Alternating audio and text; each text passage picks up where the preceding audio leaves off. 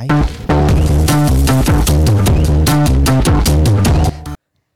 the dog just fart as I pressed record? I literally think the second you press record, I just heard. I was like, I looked at you like, was that from this? I'm pretty sure. Wait, these dogs are comical. As soon as I press record, these dogs are absolutely comical. I'm absolutely buzzing to do this. Same. Right. It looks so professional. Feel free, get yourself comfortable. Yes, fresh mints as well. Sweating. It's set up now. It's good. The first logistics bit all sorted. We're off. Yeah. We're off to a good end. Oh, look, it tells you the time as well. I feel like anybody who does watch, I don't know if you'll release like the full thing of like from the fart to the ending. I'm not sure like how far we'll Jimmy breathe then. Stop. People are just going to imagine me rubbing my legs with my chin out like. Yeah, if people are just listening to the audio and not actually watching the video, they're going to be like, mate, that intro was weird. I'm sure someone farted, and then there was like a really weird deep breath. Anyway, we move. I'm buzzing. Is your phone on silent? That's a very good point. Yes, it is. There good. We're good. Are you on silent? Yeah, you do know you've just turned your torch on. No, I didn't know that. It's off to a great start. Right. There we go. Right. Dogs are floating around. This is going to be a chaotic podcast. No, I love it. 1. It's real. I'm so excited. It's good. I'm very excited to do this. So I feel like every time we meet up... I need to stop breathing down the microphone. Are you okay? I mean, you can take a few deep breaths, we can start. Oh, hello. It's just going to be both so excited to do this. Babe. She's like, I have something to say. So excited to do this because I'm just breathing. Rambo, Babe. could you stop trying to snog my guest, hun? Thanks. I mean, not that I wouldn't. You're Appreciate very beautiful. that. You've got beautiful eyes. Come on, get down. Yeah, so I was going to say before Rambo tried hogging the mic off me. Rambo, shift. I feel like every time we meet up, our conversations naturally feel and sound like a podcast. And there's been so many times we've been sat there and like, mate, if someone was recording the stuff that we're coming out with now, do you know what I've just realised? Is this a swear word podcast or not? I was like, yeah, of course it is. Okay, so if someone was recording the shit that we come out with... I can't go through a conversation without swearing. Yeah, that's a very good point.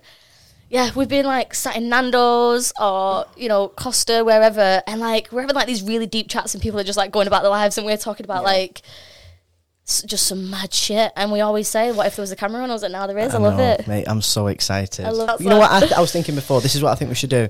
I think we should do a podcast together every 2 weeks. Yes, love it. And then we will try and limit ourselves to maybe like an hour and a half each time. And when it's getting up to that time, we have to say, right, we're going to finish it now, and then we're going to come back and we're going to leave us on the edge of our seat. We're going to leave, the two people watching on the edge of the seat. To be fair, like every single time we meet up, we do that. We'd be like, oh, right, I've got 2 hours. And then in my head, I think 2 hours is plenty of time for just a coffee and a catch up. And then it'd be like 1 hour 50. I'm like, there's still like 5 topics that I've not hit yet. So I know. I feel like you come to our conversations with like a notepad in your head. Oh, mate, like, literally. This is what I want to talk to Jax about. So and then we end up discussing none of it. And then you just because I also get distracted. Go wild with ADHD, and I'm thinking, can we stick on one topic? No, I'm and sorry, I'll tell you about a little bit. But to be fair, like we get deep on them all, but then we also move quick. So it's like we cover a lot. You're in for a treat, I can't believe we're sat here. I can't believe we're sat here doing this. I actually am buzzing. I am buzzing. It's so professional. It's such a good setup. You know what? You haven't even introduced yourself to whoever is listening. Hi guys, I'm Lucy. How do we start? Probably how we know each other. So hey, stay on my foot. It's like a very, very big, heavy dog. It's a good job she's cute. So we know each other through college. Yeah. So we had it's a weird one, me and you. We've said this before because we had technically like a 10-year physical gap of not physically seeing each other, messaging each other all the time, always like, we're going to meet up, we're going to go to the Trafford, we're going to do this, we're going to do that. So always stayed in contact, but like physically with the lockdowns and everything as well that I did like 3 years on, was only really keeping in contact online. And then after all the lockdowns and everything, we finally said like, right, now's the time. Just the odd message on Instagram or the odd like a picture, react to a story. That's it. But in college we were really good friends, so it was like we needed to. And I think there's always been like when you meet someone who you know. I mean, even back then we're talking 10 years ago, like we're pushing 30 now. So don't even 10 Excuse years me, ago. I'm not even 2 yet. You're still hanging on to 21. Jax is only just turning 2 soon. Oh, actually, yeah, that's true. Like, yeah, you've got a different birthday now. Sorry, carry on. No, but like, no, I'm just saying, like, even back then when you meet someone and you can have, I mean, like, just different kind of chats with. I mean, like, don't get me wrong, like, we've all got loads of different kinds of friends, different types of friends, but sometimes you just meet someone and you think, oh, God, I can talk about that real shit with them. Yeah. And I think we always, even back then, we always had those kind of conversations. Yeah. I've always loved having, like, proper deep conversations. Yeah. And even at the time when I didn't even know myself. Yeah, just like, let's dive into you. Yeah. But mate, that's why we do it. Like, so, because I'm the same. Like, I love learning about people and, like, wanting to get into their mindset and dissecting everything. And a lot of the time it's because it's stuff that we want to talk about. So it's kind of... definitely. What's the word? Like, it's mirroring, innit? Yeah, it's like 100%. I'll be, oh, how do you feel about this? And really, it's like, wait, Luce, how do you feel about that? Yeah. So many people have said to me over the years, like, you come across as such an open book, and people think they know everything about you. Oh yeah, 100%. And then when someone gets asked a question about you, they're actually like, I don't really know much about you. Before, obviously, I started transitioning this but people are like, I don't actually know much about you, because really, without anyone realising, you don't talk about yourself. And they know, so like, I seen like a quote once saying, like, basically, like, private people, or like extroverted private people, are very good at letting you think you know a lot about them. So I'm the same. Like, people, I'm very extrovert, I love being around people, but we'll normally talk about those people. Exactly, it's very rare, like, you know, apart from like my close ones who know the actual ins and outs, and then you'd ask me a question about family, and they'd be like, oh, actually, I didn't know that. And it's like, because we I genuinely feel so excited to do this with you, like, genuinely, because you're just a beautiful soul. Through this. Oh, thank you. Yeah, I think, like, no, but we said this, so this is us, so this is one of the ones where I ran off on a tangent. The first time we met, I said, like, it's all about timing. As cliche as that sounds, like, I am a massive believer in timing. So even though we've always stayed in contact, we was always friends, it was always love, there was timings in both of our lives that we needed to go through separately before we came back together to do this. Do you know what I mean? And now, because we've done that, this will be stronger than if we did it, you know, 2, 3, 4 years ago when we were talking about it. Yeah, I was never in a position to give my whole 100% self to any relationship, friendship, like, you know, relationship, anything, because I wasn't authentically me. So I would never have been able to, you know, do this or do anything that would allow my friends to see the real me, if that makes sense, because I wasn't the real me. And do you feel like you're at that point now? Yeah, I'm definitely at that point. Like, I would never have been able to, like, just sit here and do this with you and just be so, like, comfortable and not be worrying about whether you're having a good time, you all right, I'm having a ball, by the way. You know, are you judging me because there's, like, fluff everywhere, you know, because the dog's, like, torn up the rug. No, I love it. But I remember you said that, so when we first, so again, this is where it'll bounce from topic to topic. Let's go back to the very beginning, because let's just start at the beginning. But I think because me and you know each other, we're just jumping in, like, okay, so how do we feel now about, like, where you're at in your life? But no, so for anyone who doesn't know, like, obviously who we are, like, back to the very beginning, I knew you in college as Jess. We were really good friends, had 2 years of obviously getting to know each other on that level that we're talking about now, like, sort of deeper conversations than what I was having with other, like, how old are you, 17, 18-year-olds at the time. And then stayed in contact. So obviously there's some people listening to this now, or who you will meet in the future, who will only know you and only ever experience you as Jax. So to people that you meet now and to people who only know you as Jax, like, what do you say to them about that stage in your life where I met you as Jess at teenage years, when, do you know what I mean? Like, just talk to us about that. It's crazy, you know, because I have people in my life now who only met Jax and who have only ever known Jax, and that is so strange, because they see pictures of Jess, they see, you know, when I talk about it or I show them a video, or they see something and they're thinking, it doesn't look like, it's not you, like, I can't, it looks like you and you can see your eyes and you can see you smile, but so many people, like, I just can't imagine it being you. And I think it's just because I sort of give off such an authentic feeling of self now that people can't imagine it being any different. But I mean, the point of this podcast is I've called it Live Your Truth, because I want to have more conversations, and, you know, people see me online and I'm trying to portray that it's okay to be yourself, and I want people to be able to see and listen to the good, the bad, and the ugly, and know that that's what it comes. That's what you have to go through, and that it's really about learning to enjoy the process. Yeah. Because there isn't an end goal. There isn't an end goal with transitioning. There isn't an end goal with life. There isn't an end goal with anything. It's just you have to start enjoying the journey. Otherwise, you're gonna fucking miss it. There's a nugget to clip right there. I love it. Sorry, I'm ruining it. No, that's and that's why. Really and you know what? I have sort of wanted you to get involved with this. So basically, for everyone listening, watching, Lucy is obviously my first guest because she's a very good friend of mine. She's got her own story and she is a beautiful soul. But at the same time, we have been talking about this for a long time. Yeah. We want to do it regularly because I want Lucy to be heavily involved in the podcast and have regular conversations and check in, and I think that we can bring you some really good conversations, and hopefully when you all get to know us, you can send us in topics and questions and we can make it anything that people want it to be, because so many people leave me comments on like TikTok and Instagram, be like, I can't wait to hear you talk more, and you know, you're doing so much as well, like that. It's just, let's just talk about it all and give people the real insight into anything and everything. Yeah, I love that as well. Like the amount, because even in our personal lives when we just meet up, the amount of shit we cover, the amount of conversations we have, and like the depth that we'll go to. Breathing down this do you know, mate, it's going to be a problem on the feedback. Can you hear it? If you tell me I'm breathing, what if I go like a bit further away? Can you still hear me on the? Yeah, I can still hear it. It still sounds good. I want to breathe. He's just very giddy, guys. He's very passionate. Bad Wigan breathe. Where's my pie? This is what I'm talking about. Like, we can literally go. Potato pie, love, please, and a bam. Wigan kebab.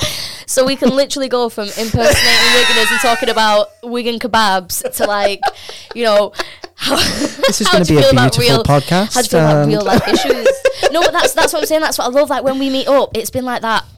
You know, like since we reconnected, like we can literally go from like pure laughter and just pure banter and just dicking about to then like all this really serious topic. So it kind of brings really serious conversations and shit that people want to talk about in like a really light-hearted, normal way. Yeah, it doesn't have to be so heavy. Yeah, sometimes like when you like, I've done it with certain friends, or you know, if it ever comes up at work. I mean, sometimes conversation is just time and a place, but sometimes it can get really heavy really quick, and I think just doing it like conversationally, it's like, yeah, we can still hit all the same topics and I still want these really in-depth conversations, but we can learn about it in a fun way. Yeah, it doesn't have to be like sit me down and like, you know, let's really analyse every point of everything. And which, don't get me wrong, you know, talking about certain topics and different things, and you know, it is heavy and it's emotional, and that's 100%. Important. But if you can, you know, go to joking or, you know, back and forth and dip into it and still be okay and take the piss out yourself, as well as telling your true story and talking about everything that you've been through, but also showing the positive on the other side 100%. Of it, is, I think that's where the inspiration is. Like, absolutely. You touch people's emotions and you show them that there is a light at the end of the tunnel. Yeah. Like, and it's so much more like this way of doing it. It's so much more relatable though, because in real life, like most of the time, like that's what you want. Like you want to be able to say like, oh, this is how I'm feeling, but then also, you know, break the tension a little bit and have a bit of a laugh and then get back to it. So and humour is like the number one thing that we all use to get through things. Oh yeah, 100%. You know, I say like to everyone, if you can let yourself or your closest friends take the piss out of your biggest insecurities, no one in this world will ever touch you. It takes the power away. Yeah, exactly. Absolutely. Like, if you own an insecurity, it has no power. Yeah, 100%. Make it yours. So let's go back to college, because we do this. Let's go back to the very, very beginning. Like, at what point? So some of the questions. So when me and Jax first met up again. So Lucy's come with a notebook of questions. Oh mate, honestly. So the first time we reconnected, like, what was I like? I was so giddy. I was like, I messaged first. I was like, is there anything you don't want to discuss? Is there any line that I could cross? Like, tell me your boundary. And Jax was like, no, go for it. I was like, cool. Okay, cool. And then, like, literally, it was just like 2 hours of me just peppering you with questions. Do you know what, though? Because if we don't have those conversations, how is anyone going to learn? Do you know what? That's what I absolutely love about you, though, is you never made me feel guilty or silly or ignorant for asking. Because there was loads of things that I wanted to ask. Like I said, when we first got back in touch, Jesus, like, once you said there was no holding back, I was like, okay, cool, let's go. And I was just going, like, everywhere with it. I just wanted to know everything. Yeah. But I think it's really cool. Like I say, like you didn't make me feel embarrassed or ignorant. Like there was no judgment at all. And like anything I said, you answered with complete honesty, but with also a laugh as well. So I didn't feel. It encouraged me to actually let's go deeper then. What about this? Can I ask you about family? Yeah. Can I ask you about this? And the way you accept other people's curiosity is really admirable. When it's you who's actually going through the journey and the pain and the transition in more ways than one. When it's you going through that, for you to be so accommodating to other people's unintentional ignorance. It's just amazing because I came with loads of questions and that's coming from love. So the way you deal with it with all aspects of people, I just think the way you're, like I said, the way you're accommodating everybody else's curiosity and the way you're encouraging it, I just think it's amazing. I think it's just so important because I think far too much people jump down people's throats really so quick and it makes you scared to ask. Have to give and people are terrified of even mentioning the word transgender or saying the wrong thing or not knowing what they're doing or getting in trouble or getting sacked or just get all these things that terrify people. And I just think you need to give people that time and that space to learn and understand. Yes, I love that. If someone's talking about something and they're wrong about it, you can give that person the information. And if they still want to be how they were being, then they're an arsehole and they'll stay an arsehole. Yeah. But if they were acting like an arsehole, you gave them some information, and they took it, they changed their mindset and they changed what they were doing, and they probably wouldn't do that again. Then you've just changed their mindset and you've just changed, like, it's unbelievable. And I think that is how we change. Like, we don't change the world and society by jumping down people's throats, because don't get me wrong, if you're being a prick, like, of course, I'd pull someone up, but if it's not malicious, I think that everyone deserves a chance to go, actually, you know what, that can be a little bit offensive, or this is actually what it's like going through that, or because people don't dive into something like transitioning unless it directly affects your life. Yeah, 100%. And my sister said about a year ago now, and it's not that it's anyone's fault, but unless it directly affects your life, like, people don't look into it, and you think it's never going to happen to you. Like, it's something that you see, in the media, or you hear about something or whatever, and you don't think it's going to actually happen to you. And when it does, it's like a massive slap in the face for everyone around me. Yeah. Because I'd been processing that for a long time before I dropped that bomb. Yeah. But hopefully, by Tell us about that. By doing things like that, I'm dying to get into that stuff. I'm dying to get into that side of it. We'll do it, yeah. But by doing things like this, we stop that information being a bomb. Yeah, and it 100%. Just being, this is who I am. Yeah. And it doesn't have to be that big of a deal. And you make it personable and relatable, and just me sitting there saying this is who I am should not be dropping a bomb. Yeah, absolutely. Do you know what I mean? Yeah. Dropping a bomb is, I've just drove into your car on the drive, Dad. Like, that's a bomb. Have you ever dropped that bomb on him? No. But going in there and just saying this is my truth, that shouldn't be a bomb, and it shouldn't be so frightening to just be yourself. Yeah. Do you know what 100%. I mean? And that is my mission. I love it. What was that like? So, like, obviously we have spoken about this off camera, but like that moment, not even when you told the family, when you knew you wanted to, because there must have been a long build of months, maybe years of keep breathing. This is where the deep breathing comes in, guys. So, like, there must have been, tell us, like, the time period, walk us through from Jess as a gay woman to Jess thinking she wants to transition to Jess telling her family. Talk us through that timeline. Wow, that's a long timeline. I know. We got time. Hang on, are we not talking about you? No, this is you. This is the first episode of telling you what living your truth means. Exactly, let's jump in. This is your truth. So where do you want me to start from? From Jess as a gay woman feeling some sort of anger and disconnect because something wasn't right with Jess, but you didn't know what. Okay. So obviously, like, I mean, one of the most... Rocky, watch that camera. Sit down. Rocky, sit down. Sit down, pal. Lie down. Okay, bye. I just left. It's like, go and lie on my bed instead. I will not be told what to do. I will not chill in the podcast studio. I will go on that velvet quilt cover. He's a wise dog. While Rambo sits at our feet. Lovely little girl. Tired now. Anyway, a lot of people ask me, did you always know?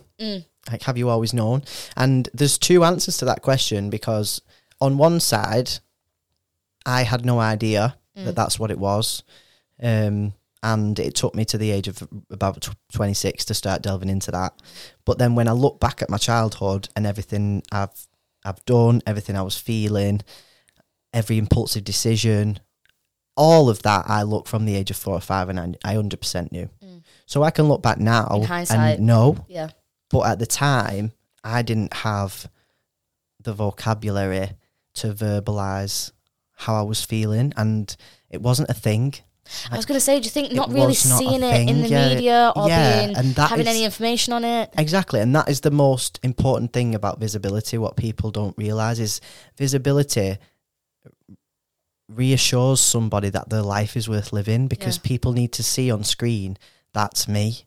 That's how I feel. Like the women winning the world the football. Oh yeah, of course. Yeah. For little girls, that, like, when I was young, even when I was wanting to play football, but being told you can't. It was never a dream that could ever actually become something, because you couldn't be a professional women's footballer. You couldn't do that. Yeah. So why dream it? Yeah. And it's killing a dream before you've even begun to fight for it. And little girls now will see that and go, oh my God. That's what I want. And it gives me goosebumps. It gives me goosebumps now talking about it, because going through any sort of transition or trying to achieve your dream in any way, that's what it is. Like, it's the visibility of seeing you on screen, of seeing a representation of you and going, I am the revolution I'm waiting for. Love it. Like, that is what I want to do. So it definitely wasn't around visibility wise. I mean, being gay wasn't really like when we were young. For me, it wasn't. I weren't really, around that. I didn't see a lot of it. Yeah.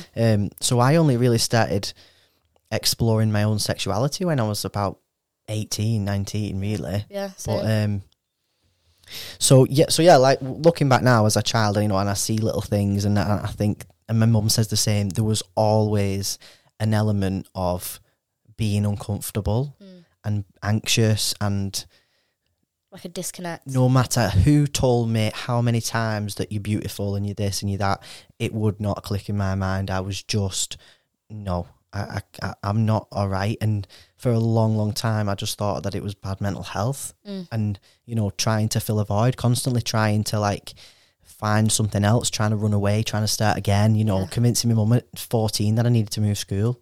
Yeah. There was no fucking reason I needed to move school. Yeah, I was happy, I was playing sport, I was doing this, I was doing that, And in my mind, if I made my mum and dad happy and proud, then that would equal my happiness. And I just focused on doing that, like being good at school and playing sport. Well, the other things I'm all right at, so I'll just do that, because if they're proud, then I'm happy. And I just thought that was the equation, that was what it is.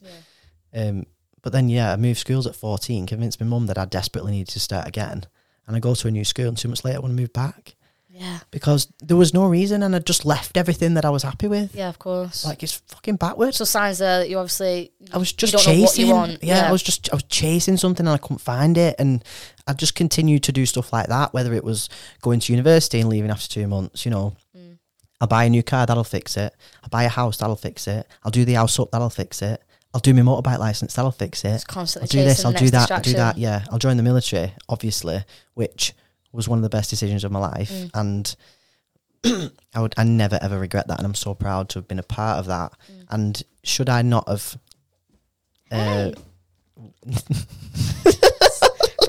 Rocky's turn on the mic. Because Rambo had a go, so you want to say your piece, don't you? Where are you going, Rocky? You're sitting up there. I've lost what I was saying now. Actually bigger than me. Just saying about the RAF and, everything else was a distraction, but that was one that was actually a beneficial one. Yeah, so the RAF one was obviously, I was chasing something, and I found something that made me incredibly proud to be a part of, and it gave me a sense of belonging, what I was chasing. And you're going to be able to hear Rocky licking my hand on this microphone. What's that thing like? Is it ASM, something? Like where they go like, and they do a lot of shit down the mic? Oh, please don't make me weird on camera. This is definitely a thing. Like, they open, like, packets of crisp and shit, and then they go, like... Oh, yeah. And, like, they tap the nails and stuff. Yeah. That's what this is going to sound like. Come on, get out. Shift. Come on. Go and sit down, please. Don't knock them cameras. Sit. Sit down. Sit. Like, what the fuck are you doing? Like, we was watching Friends. Like, you've made us come upstairs. They'll get bored. You don't have to be here. Go and sit on the couch. So obviously, just before I joined the RAF, I was starting to deteriorate mentally because I think it's because I wasn't mentally, physically challenged. At least school gives you a routine. School gives you all those things, doesn't it? As much as I hated it and I would never want to go back. But joining the RAF gave me all those things. Rocky's going to knock that microphone at that camera. Rocky, come on. Sit down, please. Sit down. I'll go on. Good girl. On the bed. Go on, get on the bed. He's just looking at you like, nah. Go on, sit down. Sit down. Mithering. You can't be famous. There we go. Look at that. You're already famous. Sorry. There we go. We're chill. Right, we're chilling. She's now. down. Chilling. Rocky, go and sit down, pal. For the 5th time. We're still at the RAF point. We've still got a little bit more to go on the timeline yet. So yeah, the RAF gave me so much, and he wants to sit on your knee.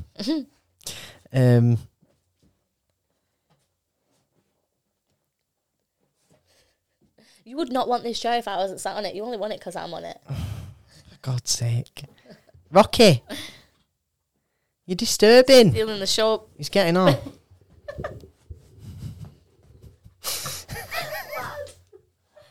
Wow, okay. Sit down. Sit down. Okay. Sit. Right. No. You go in. Come on. He's alright there. Are you leaving him I there? mean, I feel like this is probably... Is that the clips you want for your new TikTok? I mean, it's not the clips, it's the fucking weight. He probably weighs more than me. It's alright. We're good. Rambo, like, why the fuck are you on a chair? Okay. Right, so... It'll be me breathing down like that. We're in the RAF now, yeah. Move the cushion, you'll have more room. He's good. Chilling. For God's sake. He'll jump down in a sec because he's not comfy. Can't go. You're ruining the audio. A lot of editing for you now.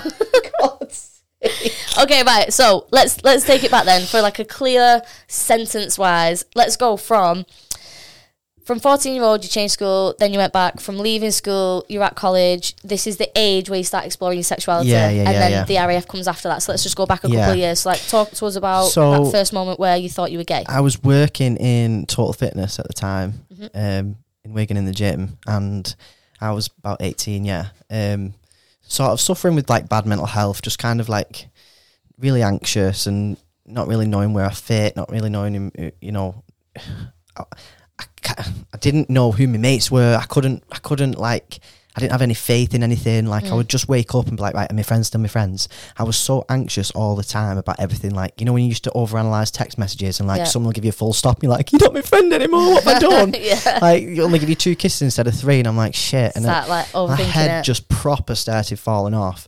And I used to get like, find myself like really attached to certain friends maybe, and that started making me question what was going on, like why was I getting sort of, these dogs are leaving. Oh really? They're doing your wedding? I mean, he's quite chill now. Lie down. She's jealous now. Lie down. You're ruining it. So yeah, I just became really anxious around my friendships, around people, and didn't really know what was going on with me. And I obviously had applied to the RAF, but I had to wait for about 12 months because they weren't recruiting at the time. Oh, right, okay. For what I was going in. And I remember my mum ringing me up once. I was at Total Fitness, and I was like on reception. I was like, good evening, Total Fitness Wigan, Jess speaking, how can I help? And my mum was like, Jess, love, are you gay? What? And I was like, what? Like, why are you ringing me up? Mate, she rang you and just outright said, are you gay? Yeah. You'd never had a conversation about this before? Like, and she just rings you and says, are you gay? Like, genuinely, like, completely baffled me. I don't know where it come from. Like, and did you know you were at the time? No. How did she know you were? I didn't. Like, they said they knew from for years. And what made her just ring you that day? Like, I just don't know. Like, my mum is literally a witch. Like, she was born on Halloween. She's so psychic. They got the best intuition in the world. And you know, how did you respond? I don't know how it came about that. We must have had some sort of, I must have been, I know why it was. Because someone who I was working with, one of the lifeguards at the time, was a gay woman. And I'd mentioned it at home. And she must have thought, you're mentioning that for a reason. Right, okay, why are you bringing that up? Yeah, I remember now. And because I didn't really think about it, but I just remember that moment of answering the phone. But she was like, well, you've been talking about this girl that you've been working with, and it was just on my mind. I just wanted to ask you, you know, like, not bothered. I mean, fair play to her for just, you know, like, just opening up the conversation, because there's plenty of families who have just ignored that and made it 10 times worse. So the fact that she just addressed it and was like, is there anything you want to talk about? And I think they'd known for a long time, and so, but my response was like, what? Like, no. Like, of course I'm not, like, pure in denial. Yeah. And were you in denial in reality, in yourself, or did you know you was just denying to your mum? I was pure in denial. Oh, right, okay, like, so even I was yourself. trying my best to be that Wigan girl. Like, have long hair, go out in dresses, have been there. Wear the heels, have boyfriends. Like, I was really, really trying my best to do that. And, you know, I mean, I had boyfriends who I cared a lot about, and obviously they turned out to be just, like, really good friends to me.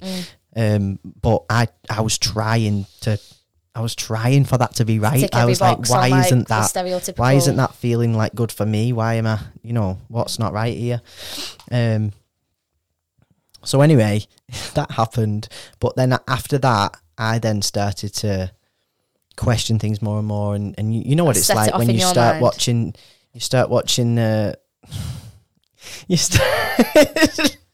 Rambo, come here. That's enough now. Yeah, you know what it's like when you're like trying to figure out your sexuality and you start watching the L Word and you're like, I know what it is. Mate, there's so many people who are going to be listening to this like, oh my God, I did that. Oh, actually, we can listen to Jax talk about lesbian life for 10 years. Yeah. We all did it. We all watched it. We all wondered. Are you a Shane or a Carmen? We all had that moment. Do you know what I mean? And I love the fact that I can relate to so many people. Yeah. Like, literally, I've lived life as a straight woman, a gay woman.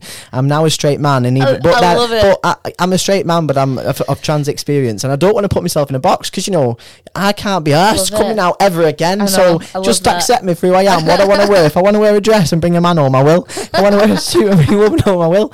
Just leave me be. I'm never coming out ever again. I love it. Yeah, you've been through it. I'm just not doing it, mate. I cannot be arsed. So what was it like then when you said to your mum, oh, actually... Yeah, so let's come out for the first time. So basically... what was coming out for the first time like? Yeah, so basically I started delving into the world of being a lesbian, and at that point there was certainly no gay women in Wigan who I knew of, probably... Yeah. Ouch. I feel like that must have Sorry about this, but we've got a repeated interruption from the two horses that live in my house. So we're up to now. Jess has just You're come not out. bored yet? No, mate, I absolutely love it. Like, it's so interesting to me. But the thing is, because it's your life and you're used to it, and you've probably said this story so many times. Everyone. No, not at all. It's so interesting. And like, I want to talk about you. But I'm dodging that quite well. No, but like, it is like, because you've said it so many times, or because it is your life, and it's so what's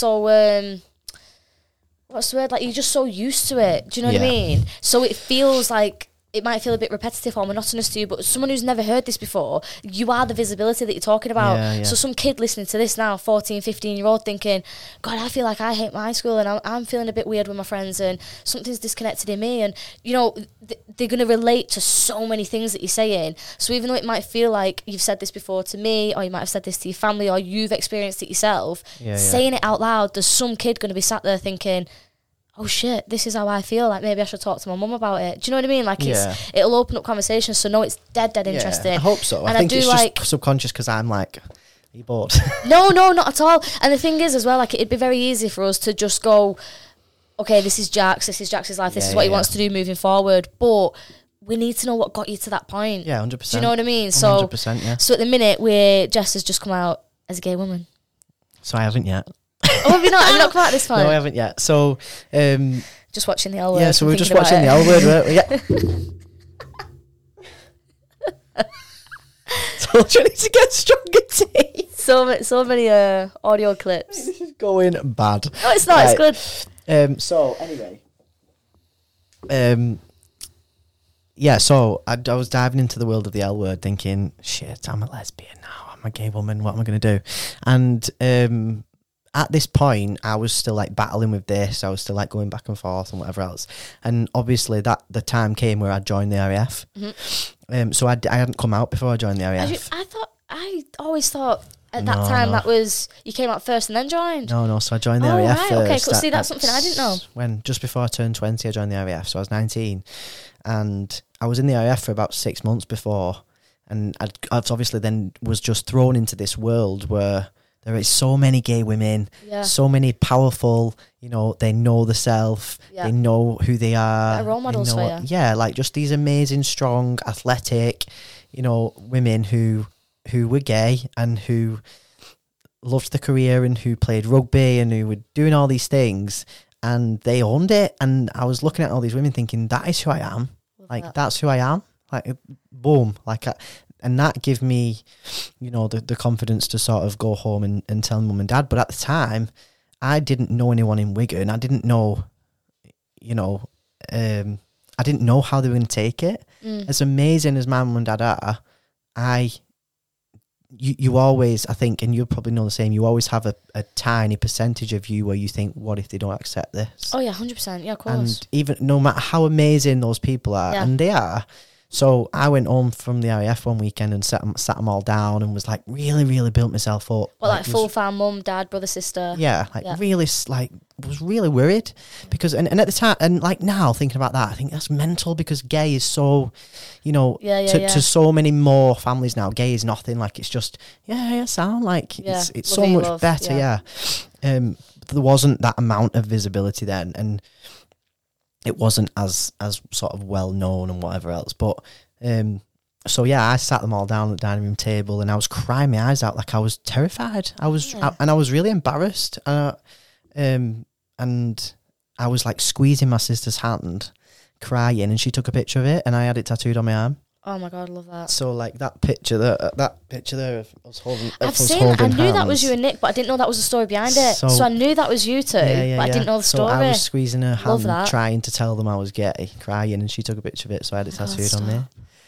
So I didn't even get around to saying it. Like my dad was just sat there and he was like, "You gay, aren't you?" just said it like your mum did when she went, "Are you gay?" Just ring you, just come out of it. And I was like, "Yeah, I'm gay." And what was like? Is that okay? What was the response? They were brilliant. They were like, "Oh, we've known for ages." That's what I mean. Because like, if your mum had asked you previous to that, they were just like, so "Yeah, we all know." Like my brother was probably about 13 at the time. He was like, "Yeah, Sam can go back on PlayStation." Just not asked at all. Just boom, that. But they were just incredible, and we sat there and we spoke for hours about everything, and there wasn't the knowledge and the understanding then, and my mum they were asking all the questions, and so what does this mean? Do you like boys? Do you like girls? Do you like both? Do you all these questions. And like a lot of people at the time, I was like, "Yeah, no, I just like the person or whatever else." Yeah. And then obviously, sort of as you get more comfortable, don't you start owning a bit more you're gay and you're a gay woman. And so they were amazing that time. And then obviously I came out 10 years later. And they were amazing again, but we'll get onto that. So how long did the peace last in you from being Jess as a gay woman in the RAF and feeling happy? How long before that was no longer enough? So that happened when I was 20. So then I made the decision to come out of the RAF when I was 24. So for the first few years I was in the RAF, I was busy, I was playing rugby, I was travelling all over the world. I was on a tactical unit, so wherever a military plane went, we went with it. Guarding whatever was on it. Went to the best place in the world and the worst place in the world. And then as well as that, I was travelling everywhere and getting time off work to go and play rugby basically. And I was playing for the RAF, I was playing for UK Armed Forces, I was playing for a Premiership team. I was doing all these things, and they really sort of push you when it comes to sport and stuff like that. And after about 3 years, they posted me to a different base to basically play more rugby, to be in a better location to play rugby when I wasn't working. And that resulted in me being in a desk job. Ah, right, okay. Which is not for people like me and you. I've done that. Exactly. So I was in a desk job, and it took maybe a matter of weeks before I massively just went, whew, yeah. Like, just completely so deteriorated, because I had been living a life where I just fill a void. And I'm sat at this desk, and there is no distraction. There's no one to, like, pull me out of this mindset. You know, there's nothing to do. There's nothing to distract me. I'm just sitting here, and I'm just sitting with Jess. And I'm sitting at a desk all day, and then I'm going back to my room at night, and I'm doing the same thing all week. And all I have to do is sit with Jess, and I have to just be Jess. Like, that is the thing that has always got me. I can't just sit and be Jess. And so I started to sort of deteriorate quite quickly, and then I ended up getting sent on tour.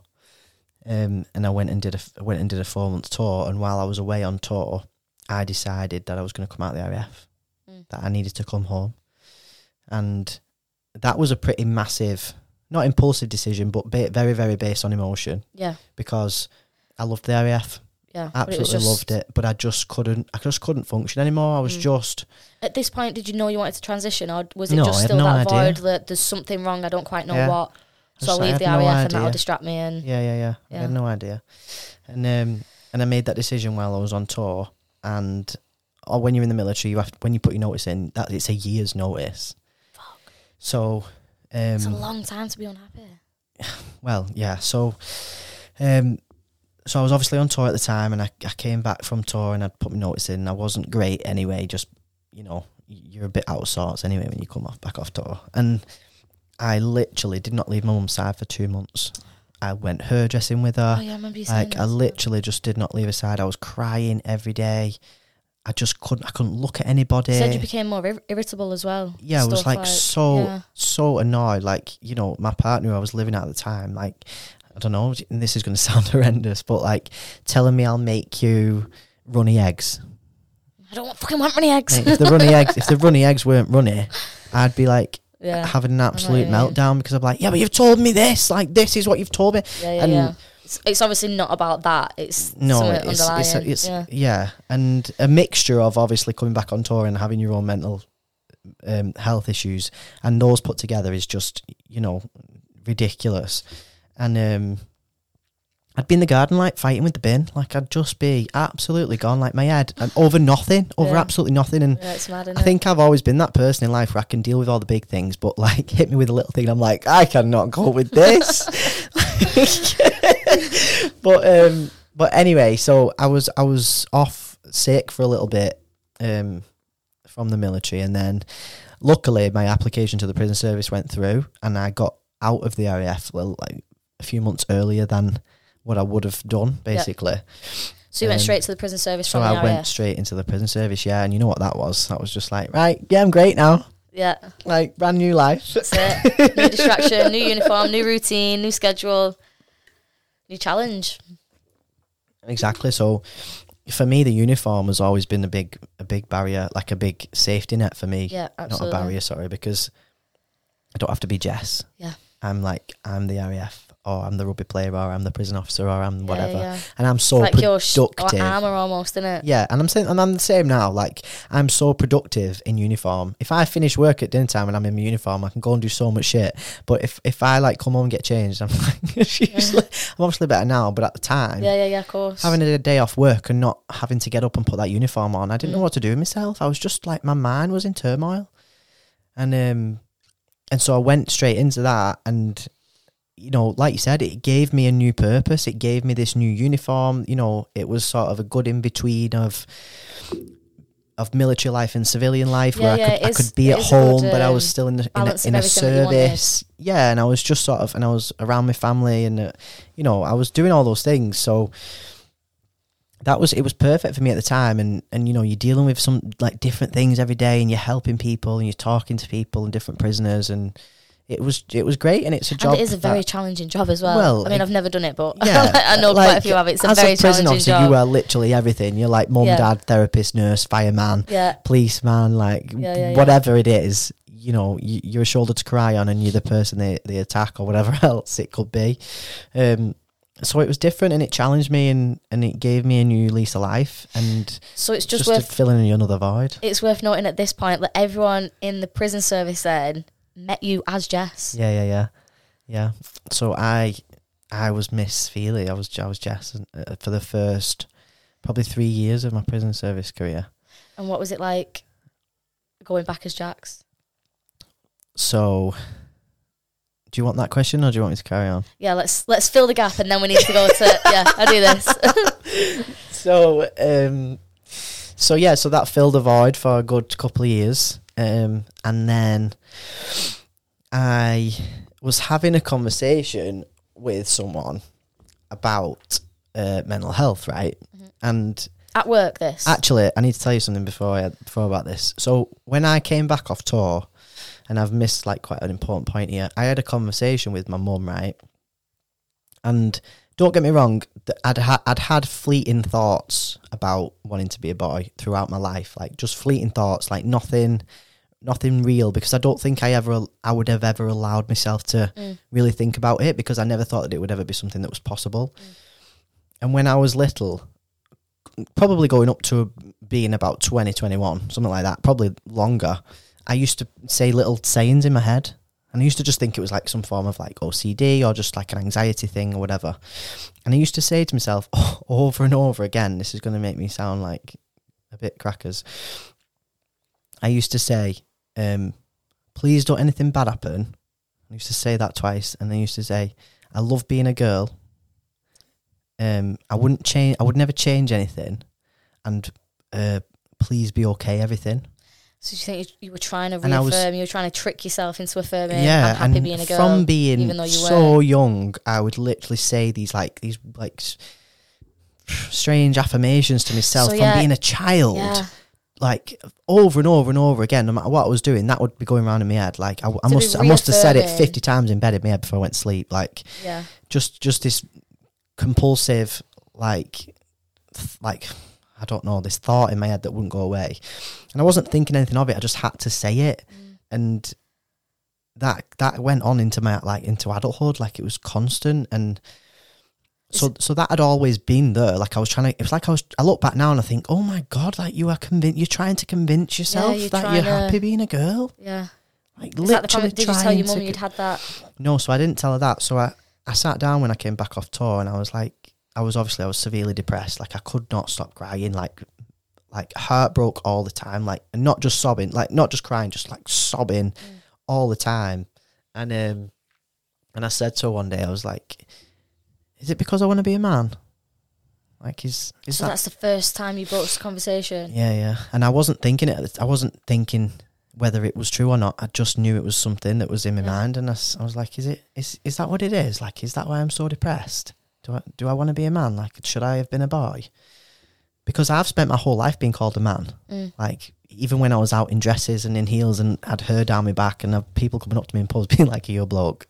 And it would devastate me, because being misgendered in any way, shape or form is heartbreaking, and it's not nice, and it makes you feel so ashamed of yourself. Like, I used to get shouted at in women's toilets.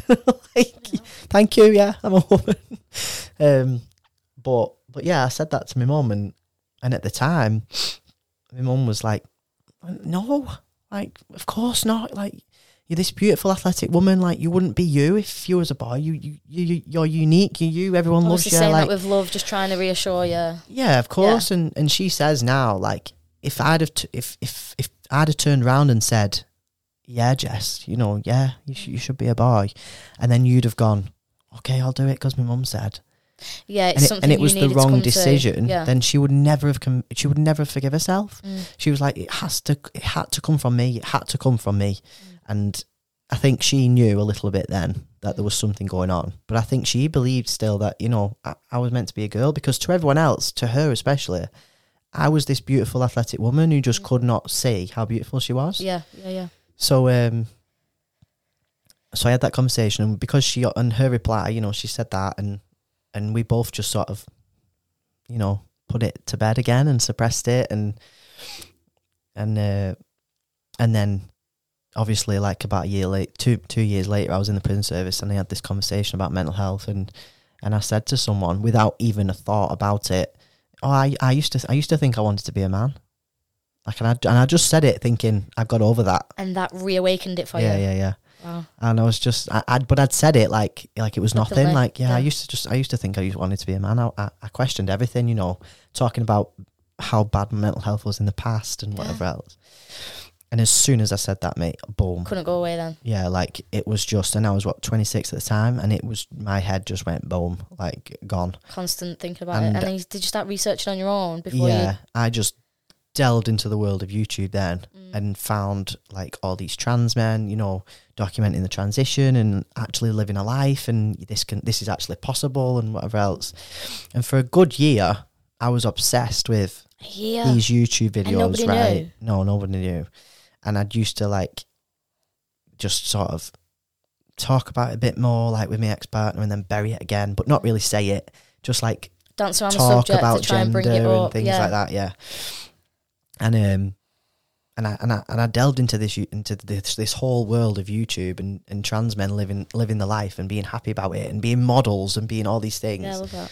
So a year of being obsessed, but quietly, in secret. Yeah, quietly obsessed, and I found myself, but I was still under the impression that this could never be me. Like, never in a million years could I do that. Oh, never really? in a million years. Even though I was obsessed. It must have felt so weird though to be obsessed with it, knowing you really wanted it, but thinking it would never be a reality. Yeah, I was just like, that's brilliant. I'll just live vicariously through them. You know, I was absolutely no chance that will ever be me. I'm just going to watch these videos and that'll give me a little bit of satisfaction. Because it was too big of a jump, because it was too scary, because just you didn't know anyone. Like, even like to think about doing it in a place like Wigan, you know, it's a small town and it's scary and it's you know it's just one of them things. I just thought, I can't do that. I can't tell my mum and dad that. When did it get to a point where you was like, I have to? So that obviously happened for like a good year, and what I didn't realise was the more I delved into that, the more comfortable and accepting I was getting about probably realising that that's what I needed to do. But my mental health was drastically dropping again, because the void had been filled and it had a cap. It always has a time cap. You can only do it for so long. Yep. And I didn't realise, but I was becoming not the prison officer that I was. You know, I wasn't being the officer that I'd always been. I was, and in a place like that, when you're getting progressively more angry, energy meets energy, and if you want to cause an argument or cause a fight or cause ruptions or just take your temper out on something in some way or bollock or whatever, it's the most volatile place in the world to be, and I probably started to put myself and other people in a little bit of danger, because I would just flip like that. Like, I've got all the patience in the world now, but back then, and I did when I first started, but during the time that tension was getting so high, it was taking over. Yeah. And I just had no idea. I just thought, I'm doing my job right, no one else is doing their job right, you know. And it came to a head when I got pulled in by my governor, who's a really good friend of mine now. But at the time, I've seen some of the interviews you've done. We butted heads big time, and she pulled me in. She was like, right, I'm getting way too many complaints. Like, what is going on? You know, staff are complaining about you, prisoners are complaining about you. And at the time, you know, my mates had me back. I was like, I'm just doing my job. You've got people who won't do their job right, and blah blah blah. I'm just defending myself and other people and blah blah whatever. I was angry instantly, instantly on the defensive at that, because I just thought, no. And she said to me, I don't know if you've heard this or not, but she said to me, I've had this complaint off this prisoner, right? And you will have done, actually, because you watched the documentary we made. And she said, I've had this complaint off this prisoner. This is a 6 foot tall guy, like, big guy, you know, bigger than me. You know, I'm one person. Like, how am I terrorising a wing of prisoners? Like, come on. And she said he's wrote in this letter, if I had the choice between being in a shark tank with a shark or being on the prison landings with Jess Feely, I'd pick the Shark Tank every time. Wow. So Jess was in turmoil then. And I'm just like, what? Like, what? How am I? No. And obviously that made me hit the fucking roof. Yeah. I was just like, this is a fucking joke. How are you taking this seriously? Like, I'm one female officer, you know, but everyone else could see that I was just, struggling. You know, yeah. And I wasn't someone who wouldn't put up a fight either. Like I could cause carnage if I wanted to. And so I stormed out her office. You know, she jokes about it now and says I took the door for it, up its hinges and whatever else. And I left that obviously fuming. And then as soon as I left, I broke down. Yeah, because you knew it actually hit home. Like, you knew they had a point. You knew there was truth to what they were saying. Yeah, I knew that it wouldn't have come from nowhere. But I was upset anyway. Like, I was just at breaking point anyway. I was fighting through every day. And I broke down then after that. And she got me back in the next day and was like, what is going on? Like, I know there's something wrong. Like, what is it? And I said to her at that time, I was like, there is something. And I was upset. I was like, there is something, but I can't tell you. I can't tell you right now. Like, and I hadn't told my family at the time. I hadn't told anybody. Like, I couldn't sit there and tell work. I couldn't. Yeah, of course. But it made me realise, like, right, this needs to be addressed. I'm at a turning point in my life now. Yeah. So she's talking to me. She's like, we'll get you a mentor, and we'll get you this, we'll get you help or whatever else. And I'm sitting there listening. I'm like, yeah. I'm going off sick in my head. Yeah, you know, You knew you was at that point. I just need to. Yeah. And I'm just listening to her, and I'm thinking, I'm not coming in tomorrow, so whatever. And so we had crying. And so we had that conversation, and go and sit down. We had that conversation, and I went off sick after that, and I knew then obviously that I had to. Because my mum and dad were going to be like, why are you off sick? You know, of course. And, you know, my mum's psychic as it is, should have been a chief investigator. Like, you cannot get away with shit with Sharon. So, look, I like that. So, how long since being on sick to telling the fam? Not long. So I made the decision to tell them, and I was like, right. Was that another sit them all down moment? Yeah. I was like, and I've said it many, many times. I was like, you know what? I was at the point where I was like, I don't want to die, but I don't want to live anymore. So what are we doing? Like, what are we doing? What am I doing? Like, what? I felt like you were just existing at that point. Yeah, like, I either die and I take my own life now, or I try and do this and see if I can do it. So, obviously, I didn't want to die. Like, I didn't want to leave my family. I didn't want any of that. But I knew that my mental state was in such a bad way that I couldn't carry on as Jess. Like, I didn't want anything else as Jess. I was stunted as Jess. I didn't want to achieve anything as Jess. I didn't want a relationship as Jess. I didn't want anything else as Jess. I could not be Jess anymore. And so I was like, right, we're going to have to do this then, Anna. And I've always said to everybody throughout my life, when it feels scary to jump, you jump. Love that, Otherwise, absolutely. you stay in the same place your entire life. And it was my time to listen to my own advice and do this, and I had to do it. I just had to do it. And so I sat them all down again, and absolutely shit in a brick, and my dad decided to put his foot in it again, play the jokes and whatever else, and he goes, and they're all guessing at this point, like, right, you're pregnant. Like, no. Try again. You're getting a puppy. No. And then my dad barges in, like, absolute joker, and he's like, you're not having a sex change, are you? Like, as a joke. Like, as a joke, mate, a joke. And he did not expect that to be the answer. Like, it was an absolute joke. So at that point, did you just go, yeah? And I was just like, oh, shit. I was like, oh, my God. And I just nodded. I was like, yeah. Did they think you were joking then? Or did the vibe change and was it like, oh, shit, like, this is real? The vibe changed. And you know, my whole family have been incredible. Yeah, but of course. At this time... But it's big news because you've had a year to process this at this point. Yeah, so as soon as I said this, right, so I'm like, yeah, I am.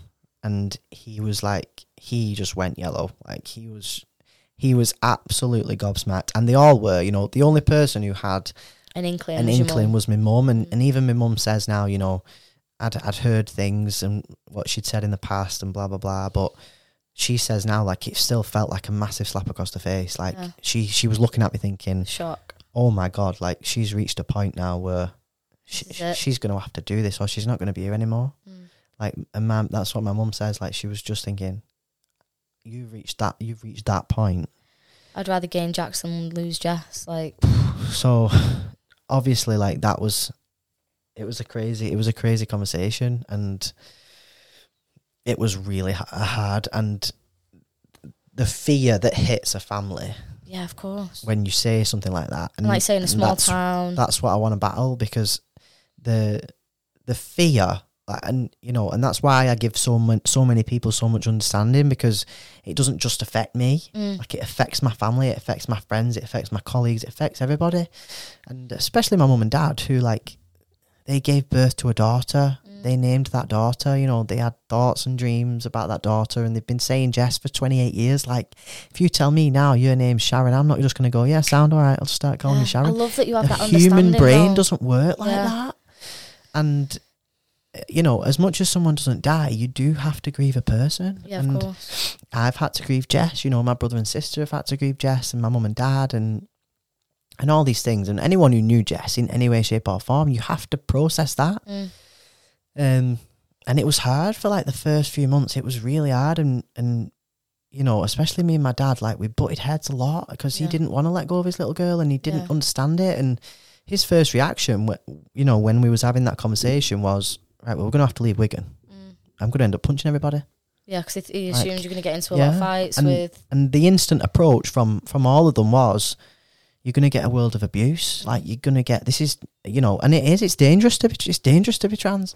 And, people want to kill you just for existing.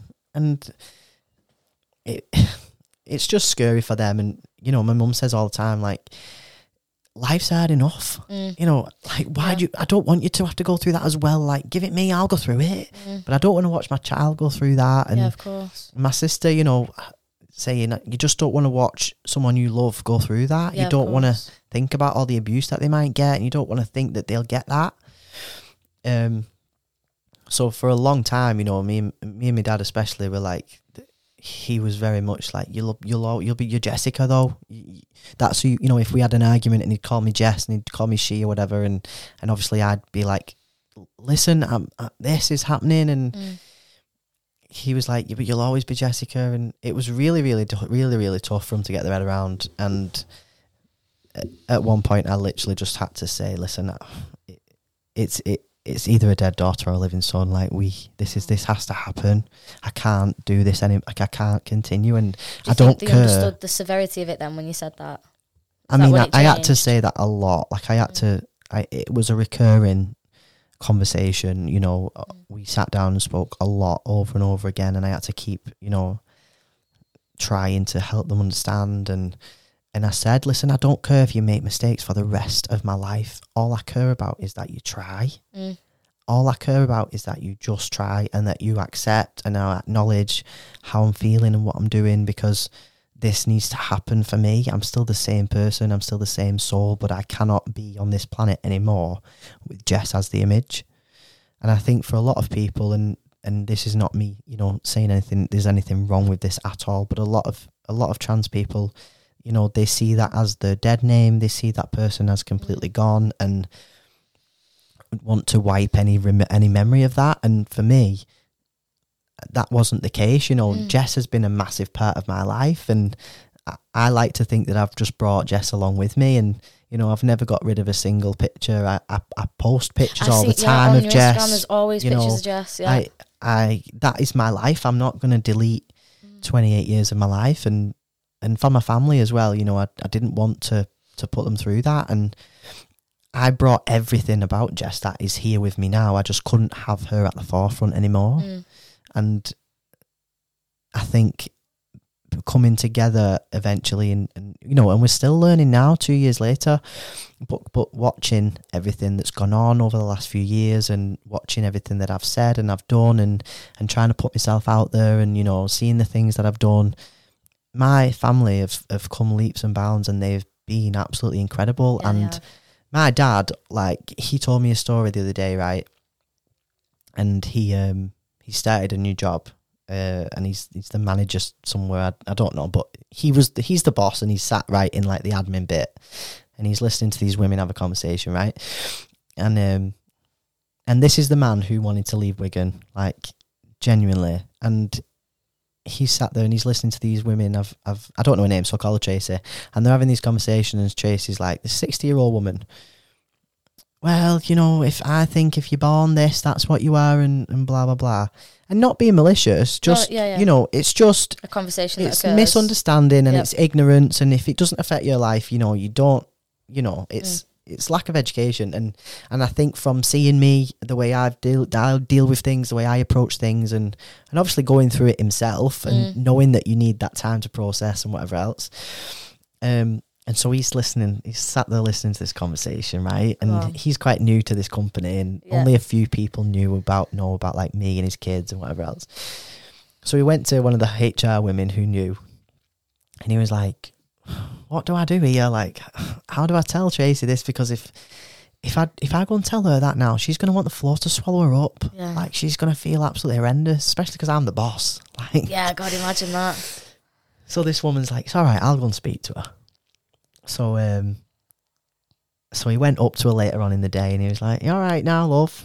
You know, and this woman just burst out into tears, like, was absolutely devastated. It was like, I'm so sorry, Terry. Like, I didn't mean it. I didn't know. Like, I did blah, blah, blah.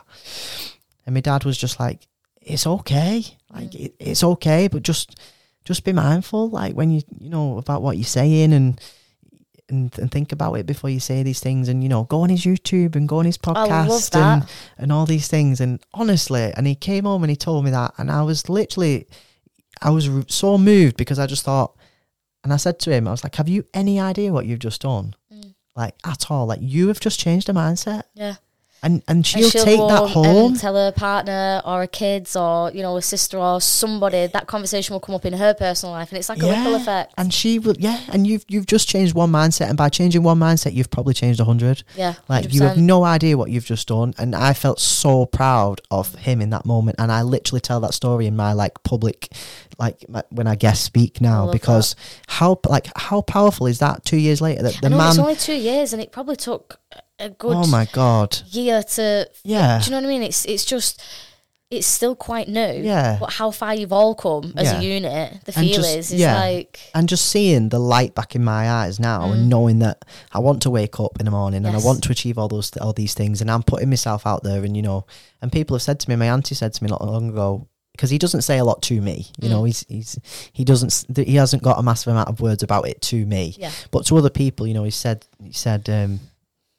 oh, he's so brave, or like, he must have really needed to do that to put himself through that surgery, you know, like, he's understanding, and they're all understanding so much more. And I just think allowing people to process that is so important, because you have 100%. To give people the time themselves to really truly understand and then it's authentic and it's organic. Yes, I was just going to say that. I mean? So that's the point I said, like, at the very, very beginning. Tell me to shut up, by the way, because I'm not letting you talk. No, I love it. No, because it's me. I'm asking because I'm interested in. Like, I know we've had this conversation, but again, like, you can tell someone once, it doesn't really stick. Like, it's. I love going over the detail of it, because it does feel more authentic, and it does let you understand it on a deeper level.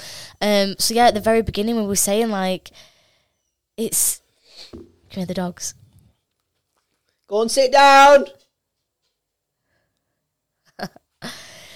It is that level of authenticity to the understanding, and it's because you allow people to do it in their own time. So you're not just saying like just this is how it is now, and it's absolutely full stop. Like, you literally said you can make mistakes for the rest of life as long as you're trying. And you said that to me when we first met back up. You was like, yeah, just go for it. Like, don't worry about anything, because it's coming from love, and you're trying, and you're just trying to learn. But that is what I hope everyone takes away, is to have that patience, compassion, and understanding for people, because you'll be met with it in reverse. Whereas, like, if you just like jump down my throat and shouted at me because I've done something wrong unintentionally, then you know, makes people retreat, and then they go, oh my God, I'm never doing that again. Jesus, I don't want that conversation again. Yeah. Whereas if you're like, oh, actually, I can see why you thought that, but it's more this way, and like, it's the way you respond to something then relates to how someone responds back to you. Yeah. And because you've done it in such a way with your family, I mean, you've got a proper tight family unit anyway, everyone can see that, but because it's been such an authentic timeline of you've let them grieve a version of Jess and meet a version of Jaxon, and you've let them go through it in their own pace while still struggling massively yourself. I think that's why it feels so genuine and so lovely now, like when you see it on your Instagram and your story and stuff, because you've been very honest about the whole timeline of it, and it is genuine and it is authentic, and you can feel that there's a true understanding. It's not like that sort of false, awkward, politically correct. They're not just trying to support the child. They're really starting to understand, and they're learning. But even like away from your family, because obviously your family is one thing, but like just with like friends or acquaintances or just strangers when you're doing these guest speaking and stuff, like the fact that you do receive that, it's very apparent. Do you know what I mean? Yeah. And it allows people to open up and want to talk and ask questions. And I think anyone watching, that's the biggest thing to take away from it, is to remember that, you know, the way you receive people or the way you put yourself out is absolutely how they will return that energy to you. 100%, yeah, 100%. So because you're doing it with so much patience and understanding, regardless of how you personally feel about the situation, I think that's a very good skill to have, to be so passionate about something and have obviously very personal, you know, relation to the situation, but to be able to put that to a side and say, I can see your point, let's talk about it. Yeah. That's a fucking skill. Yeah. Like not a lot of people have, to be able to detach like that and be able to see Tracy's point of view and to talk it out and then to let her go on with a different mindset. Yeah, not just go off on one and be because you've come at her calmly and just, Because that's how things change, and you know, and it's important. I think it's important to talk about the hard bits. Like my family are incredible. I am so lucky to have such a tight unit, and we have always been like that. And this has been our hardest test yet. Don't get me wrong, but people ask me, Mum, you know, do you think it's brought you closer? And she's like, you know what? I think it has. Yeah, it's really 100%. Brought us closer. It's made us so much stronger. And now everything I'm doing, I brief them, I give them explanations for it, you know, especially if I'm trying to make a point and I'm doing something a bit out there, and I will talk to them about it, and I'll send them messages so that my mum's got it, because I know they're going to get questions, and I'll send her a message, be like, just in case you get a question, this is what I'm doing, this is why, and she'll text me and she'll be like, I've just read that text message out to such a body, and they were like, oh yeah, I get it, that's amazing, and you know, it helps, and she texts me things like, thanks for that, I just really want to understand. Yeah, of course, it's like feeling like you're a part of it. Yeah, and to just include them, you know, you don't have to, because I've not done this on my own. Like, I have not done this on my own, and you can't do this on your own. Like, you need a support system, and there will always be someone, but sometimes that someone needs your understanding back. Yeah. 100%. To be the person, because so many people wanted to be there for me when I came out, and I didn't want to let them. I was so ashamed and embarrassed of when I'd come out, I'd lost everything that Jess was, and I didn't know who Jax was yet.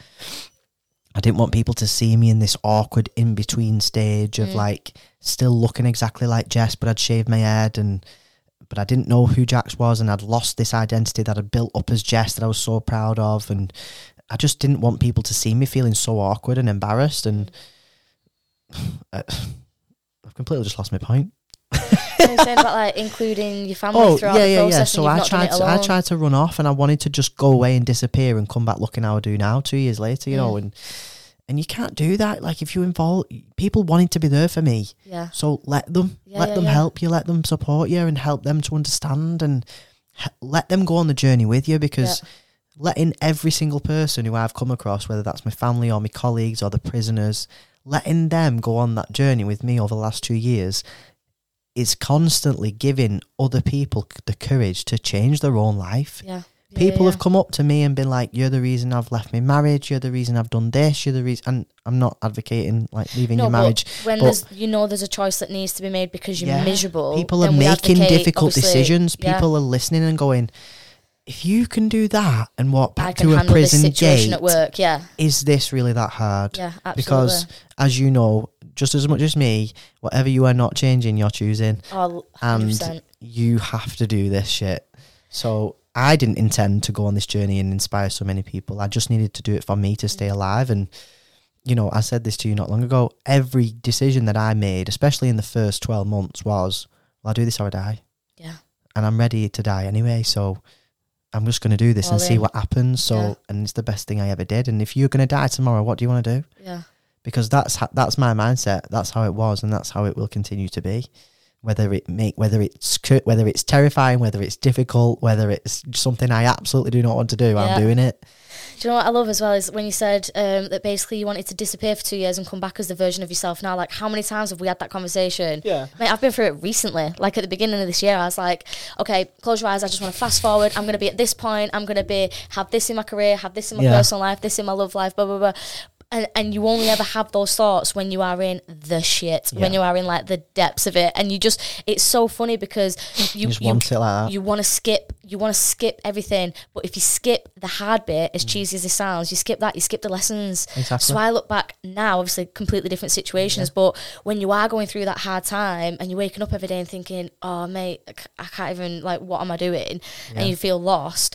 It's everything on those day-to-day bits, and like leaning on your family, leaning on your friends, and then you look back now as the really happy, like, just version of yourself that you were picturing 2 years ago, and you think, oh my God, I wouldn't have wanted to actually fast forward all that shit because it wouldn't feel as amazing now. No, exactly. If I didn't do that, you wouldn't have gained all that 100%. Strength. Like, if you're climbing a mountain, if you just flew and got dropped off at the top, you'd be like, yeah, sound, I'll go now. Yes. But if you'd like put your blood, sweat, and tears into climbing that mountain, so true, and couldn't get up, like, and by the time you get up, the fulfillment, and that's what it is. That it's about enjoying the journey. It's about 100%. Like, like when I was younger, Miley Cyrus, The Climb. Oh yeah, that song used to break me, and now I know why. Yeah, but the lyrics in the song used to just break me. Me and my mum, like, it came on in the car once. Me and mum were just crying. So emotional. We both didn't even know why. I was like, this song just makes me cry. Looking out the window when it's raining, pretending you're in a music video. Yeah, and I'm like, just gazing out like, listen slow to motion, black and white. We've all done that. We've all looked out of a window and pretended we was in a music video. Mate, I still do it. Life's a music video, mate. I need a theme tune. 100%. I want a theme tune when I walk down the street. No, but honestly, yeah, like that hindsight of looking back and thinking, again, a lot of cliches coming out, but the level of gratitude I have for my happiness and my life and everything that I've got now, and like the relationships are deeper. So in those moments as well, when you're saying like you didn't want to reach out to anyone, I found that in those hard moments where you're thinking, oh God, like everyone knows me as this really strong, independent, bubbly person, shit, I'm going to have to ask for help. Once you do, that relationship automatically just got stronger because somebody feels valued, that they can help you, that you trust them. So I've done it with a couple of my close friends, like a couple of my girls at the beginning of the year, and just like been like, this is what's going on. Yeah. And nobody else knows this, and please fucking help. And then, do you know what I mean? Since then, like that, those relationships are just, we've known each other for 10 years, but the last 10 months have just been, there's an intensity and a gratitude and a level of love that just wasn't. Because it's so much deeper. What you've been through. You've been through so much together, and it allows them to connect to me you. And you, so passionate about vulnerability, and I say this 100%. In every talk that I do now, at any conversation, I talk about vulnerability and how like people are brought up to believe that being vulnerable is weak and being courageous is brave. And I love talking about that because if you're not willing to put yourself in a position for it to go really fucking bad, then can't go really fucking it can't good. go really fucking amazing either. Like, I don't want, like, I actually said this to a person the other day. I was like, if you have 1 foot in the future and 1 foot in the past, you're going to piss all over today. And he looked at me and he was like, oh yeah.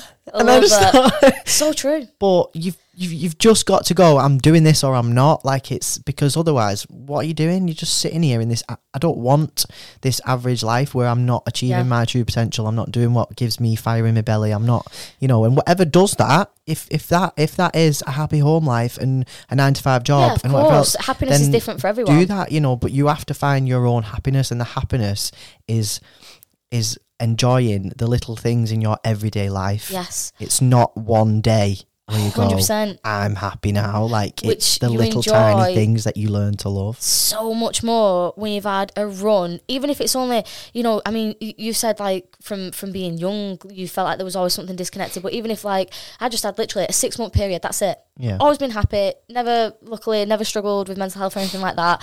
But I had a 6-month period where I was just like, okay, I need some fucking help. And going through that, even at such a little amount of time, that just the level of gratitude you feel when you've had, I almost feel like in a weird way, everyone needs to experience, I'm not saying like deep depression or anxiety, but a level of hardship that just makes you really face yourself and be like, what the fuck do I want from life? What am I doing? And how do I get to what I want? Because we all want to click, see the results and fast forward. But it's only now looking back where I'm like, oh God, remember that conversation when I was sat in Abby's house and I was crying and she had to buy me tea and, you know, this and that. And you look back at those moments and think, it's weird because at the time that felt like one of the worst nights of my life. Yeah. But looking back, it's like one of my favourite memories. Yeah, it's one of the most vital points in your life where you go, I'm going this way, I'm going that way. Yeah, and then you do, like, people connect with you more, and like she felt so loved and useful to me now, and then, you know, there's like it's reciprocal, and then they don't mind opening up to you a little bit then, and it's like, it just opens up this whole other level of rather than just being like, hi Lucy, alright, what's up? Yeah, buzzing man, yeah, of course, like, should we get going? Da, da, da. And then and you just surface level bollocks. Surface level happiness bollocks when really you feel completely different. Whereas like sometimes like if I like, you know, time and a place like when you just say like, actually no, I feel fucking shit, man, like this is what's happening in my personal life, like what do you think? And then like same with me and you, I could have this really deep chat about like, oh my God, this is everything that's happening. Every box of your life, professional, personal, oh my God, what is going on? Is this a mid-quarter life crisis? Like, what the fuck is going on? And it felt like one thing after another, from the job to the house to the everything. And then you end up going from like saying it out loud to literally what we've just done and then laughing about it. And then that just takes away its power. Yeah. And then every time we saw each other, it was like, it was just lighter because you're not dealing with it on your own. I'll not mention names or anything, but this is so weird that we're having this conversation today. So I'll show you obviously off this, but somebody's messaged me today, somebody quite close to me, and basically said that for a while now, they've been really, really struggling with severe panic attacks to the point where they literally cannot breathe and they've had to excuse themselves. And when they said it and talked me through the situation, I know for a fact I've been with them when they've done that. And I've just thought they were going to the toilet or... And when they said it, I was like, oh, okay, because I didn't realise that was why you kept excusing yourself. I thought, I don't know, like weak bladder, whatever. Like you just, because they come back in, they're like, hi! And they're buzzing. And they're so fucking good at putting on a front of it. Aren't we all? Like, and then, so anyway, I just randomly messaged this morning. I was like, hey, how you doing? Just checking in, which, by the way, always do with you people. Like, you know, you can't say it enough. And it was just quite a flippant one. It was like, hey, saw you the other day. You looked a little bit stressed. You know, you was having trouble with a family member. What's happening? How you feeling? Boom. Just messaged and opened up completely. But, sorry, the point of that was, in the message, I go off on one. In the message, this person literally said at the end, so we're back and forth, a few like long messages talking it out, and then at the end, this person literally put, even just saying it out loud to you, even just this, and it wasn't face to face, it was on fucking text. Do you know what I mean? I was at work. Not that I text when I'm at work, I do my job. If any gyms out there are listening, Lucy does a job, just saying, alright, no worries. I was on my break, guys. So sends WhatsApp, don't reply to me, but she sends WhatsApp. No, anyone listening, I am mad for that. Like, so once I start replying, full attention then, you've got me for an hour. Go on, carry on. Until I get to the reply. There could be a 2-week gap. And at the end of this, sorry, the point of that was that just saying it out loud, and she was like, oh my God, I can't believe I've actually told someone what's been going on. Yeah, this is what's happening. I already feel better for it. And it's just the same. Sometimes talking about it just takes its power away. 100%, or lessens it at least. And it's about sharing your experiences and your feelings, but not putting it on somebody else. So you're not giving it that person and saying, fix me. Yeah. You're just saying, this is how I'm feeling. You know, I'm not looking for feedback. I'm just wanting to say it. Yeah, like obviously, if you want advice, or give advice, whatever. But you're not placing it on that person. in an emotionally draining way. Yes, 100%. You're just talking about it and airing it out and, you know, making it lighter for both of you, because if you just pile it on that person, I've had that as well, then that's not other, you know, and people can't handle that, and I feel that now, and if I feel that now, I'm like, I retreat, because I'm like, I can't take that like negativity. If it, you know, there's a difference between, you have to be aware of the energy you bring, and speaking and sharing your issues, which is always like, I couldn't not advocate that enough, but I think I just made a point, but I don't know if I made it right. No, I get what you're saying, 100%. So, like, I get what you're saying, is in, like, so don't be aware of how, if you are telling somebody... self-awareness, isn't it? Yeah, absolutely. So if you are telling somebody something that has weight to it, basically, literally, the way you did it, this is a very serious issue that I need to fucking talk about, but... I also understand that it's going to affect you, and I'm open for a reciprocal conversation. This isn't just me saying this and then just leaving you to reel with your own emotions. So I'll definitely, what you're saying, like, if you're the person who has something heavy you need to talk about, just be aware of how you put that on the other person. And on the flip side, as the person listening, don't automatically try and fix it. I was take that on. I was murder for that. So like, I was just the fixer, and if you said something was wrong, honestly, what was you? The fixer. And like, honestly, man, like, if somebody said something, I don't know why, like, this people pleasing fucking need. And if somebody said like, oh, you know, this issue, like, it wouldn't even be something big. Oh, I don't really want to work Saturday. Okay, so what we'll do is, if you ring it, she didn't ask you to fucking help. She's just saying. And I was just like, I would take on issues that weren't mine without the person asking me to, and then get mad. I was like, I'm fixing all this for everyone. Nobody gives a fuck. Blah, blah, blah. And I've done it. I have done this. I will fully admit I have done this, because I think a lot of people listening might resonate. Someone's come to you with a problem. They're not asking for advice. They're not asking for your help. But the fixer mindset comes in, and you start trying to fix it for them and give them advice that they're not ready to hear yet. If somebody ever comes to me and is like, Luce, I really need your opinion on this, or I want to talk about this, absolutely. But if someone's just come in with a normal, everyday grievance, you know... It's ranting. You don't have to, like, really take it on and, like, really, you know, analyse it and come up with it. Be there, just don't make it yours. Yes, absolutely. Be there, but just don't make it yours. And I, in the past, was really bad for that. Really bad for just thinking... And it's hard, and sometimes you will, especially if you really care about that person. Yeah, of course. But you certainly don't have to save anyone else's life. Like, that is... Ultimately, as difficult as it is, your happiness is your responsibility. Yeah, absolutely. And you have to do all the little things in life that add up to you living the life that you want to live. Because if you take care of all the tiny little habits, the results will take care of themselves 100%. Anyway. Your future is hidden in your daily routine. Absolutely. 100%. Yeah, absolutely. My daily routine is properly shite, but you know, we're dealing with that. It's not. You're smashing it. You're doing very well. My relationship with food is McDonald's. Oh yeah, you have actually said this. But again, like, life's very cyclical. So like, there will be times where your focus is your fitness, and then there'll be times where your focus is your career, and then there'll be times where your focus is, you know, your personal life, or so. And sometimes it is very hard, and I think almost unrealistic to think you can always have a balance of them all. I don't think there's ever such a thing as like balance. It's not like it's a journey of finding the balance. Love, 25% family. Like, life is the journey. As long as you are trying to find the balance, I think you're on the right track. I think if you're just all on one and you just disregard the other, you're going to lose who you are. But I think one will always take a slighter focus when it needs to. Yeah, exactly. Like I said, at the beginning of this year, I had to take an office job.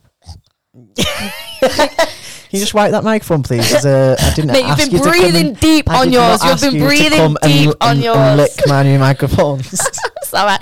Both the dogs have been on it. I've been screaming all over it. Whoever comes next. Sorry, guys. 100. What was I saying? I forgot now. Oh, the office job, so like there'll be a point, and obviously that was never the career I wanted. It was literally just to get a mortgage. So, and at the time, that's all I had the mental energy to do. And I'm literally known as like the kickboxer, the PT, the fitness coach. Like, do you know what I mean? So to lose that identity and have to focus on just office job, I was so drained when I got home. Couldn't be arsed going to the gym. So it's just learning to give yourself that. What's the word? Like, just getting perspective and prioritise. Prioritising it. Like, at that time, that's what I needed to do. to get the mortgage, to move forward for an end goal. So I didn't like sit there and like beat myself up every night that I wasn't. It was like, no, this is my focus now. And then as soon as the mortgage came through, I quit. Mortgages don't like self-employed people. So this is mortgage advisors listening to this. Please just forget everything she just said. It was never pre-planned. It all happened very quick. It was coincidental. But you have to go through all the shit in life to gain perspective on what matters and what that life is really too precious to be 100%. Anything but happy. Did you watch that program on Saturday night, Queens of the Night? No. Oh my god! You know what? It was amazing. It is like just like Celebrity Men. It was on ITV. Lorraine Kelly was hosting it. Oh, love and it. It was like Steve McDonald off Corrie was on it, and they were being drag queens for the night.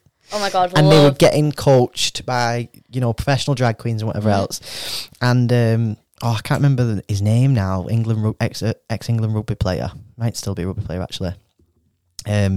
Big tough guy, and he was doing this, right? So he's getting dressed up as a drag queen, and the guy, the drag queen coaching him, so she, when she was drag queen, whatever, and was teaching him all these things, and she was dressed as drag for the night. So, and she said to him at the end of his performance, she was like, "You have blown my mind because you have gone from the lad who I was scared of in school to showing me how beautiful a person you are, and that we need to continue getting rid of this toxic masculinity because there is just no room for it. Like, why can men not embrace the feminine side and just do whatever they want to do?" And I just thought it would just give me goosebumps, because I just thought, that's beautiful. Like, that is the thing. That is the stuff that we need to be doing, because that's the point of everything. So many people will see a program like that and just think, it's a good laugh and it's funny and whatever else. But actually, the meaning behind it is smashing toxic masculinity out the fucking water. And I felt so proud to watch it. But one of the other guys on it said after it, life is too short to be anything but happy. So why not try everything new, try everything out your comfort zone, and just do it, because you might find something that you have so much passion and love for that it would just completely turn your life upside 100%. Down. This is what we were saying about, like, a lot of it is fear. And it's just so easy to stay. About fear. I know, but it's so easy for people to stay comfortable and just be like, well, that's too scary. But that's why it's great what you're doing, because what you have done is, like, probably the biggest. Do you know what I mean? Like, in terms of change, like life change and family change and just everything. So, like, when somebody is, I had to take an office job for 6 months. Fucking hell. Does it matter? Do you know what I mean? Like, when it's so the what you're doing and saying, like, you just have to go for it. If you know you've got a bigger end goal, then just take the steps that you need to take, as hard as they are at the time, because look what people like Jax are doing. Do you know what I mean? Like, literally going from not wanting to be here anymore to making sure that other people don't feel like that. Yeah. So it's just and that's what I mean. It's not about gender. It's about life. Oh yeah, 100%. My message is not about, and you know this, but my message is not about gender at all. Really, it's about doing what's true to you. Because if you don't do it now, if you don't do it now, it's only going to slap you in the face 20 years later when you have a midlife crisis and you end up divorced and upset and heartbroken, not know what you're doing, because you've not done what's truly right for you. Yes. Because you can't mask, you can't keep it on forever. The mask will always slip. Catch up. Yeah, 100%. Yeah, and if you're not 100% authentically you, then it's just gonna hit you in the face when you really don't 100%. Want it to. But because all you do is suppress and suppress and suppress, and all you're doing is shaking up a bottle. Yeah. And it's just gonna open at some point and explode. 100%. I love that. 100%. And I don't think we've even delved into half the conversation. We've not at all. But, like, this is what I'm saying. So, like, when you just said then, like, it's not specifically about gender. That's just personal to your experience. It's so, like, everyone experiences the same emotions, different levels for different reasons, but you felt sad, you felt angry, you felt happy. Like, everyone can relate to the emotion, whether it's a different trigger for it. So with you, like, talking about the fear aspects and stuff, it's even though it's not just about gender, it's so applicable to just life in general, because it's about diagnosing within yourself, why am I so unhappy? What is the cause of this unhappiness? Yeah. Dig deep, look yourself in the mirror and tear yourself apart and think, what do I want? What's the unhappiness? What's the fear? Yeah. What's the block? What's the step forward? Yeah. And if you have that little step for everyone, for every, whether it is like, you know, you've had a breakup, or, you know, you're moving out of your family home, or you fell out with your mum, or you've got a job that you don't like, or something bigger, no matter what it is, like the level of severity in your life, you need to diagnose what is making you unhappy. What is the fear surrounding it? Normally other people's opinion. Well, yeah. Do you know what I mean? And what's the step forward? That's always what you've got to be looking at. But you can't figure out your step forward until you actually look yourself in the mirror and think, what's the fucking problem? And that's the thing that people are most scared of, looking themselves in the mirror. Yeah. And honestly, like, because you were taking loads of step forward. You were in the RAF. You were getting, you know, big rugby tours. I never once looked myself in the mirror. You were doing you were taking lots of steps forward. Yeah. But not in relation to what the problem was. No, exactly. And so that's the first step. Yeah. And people are terrified of looking in. You have to develop an ability to look inside yourself. Yeah. And that is the scariest, hardest thing. That's where this comes in, though. That's where these conversations, that's what this is for. Yeah, and doing things like this. Like and we've not even got into the prison. We'll talk about that next time. But I'll say one thing.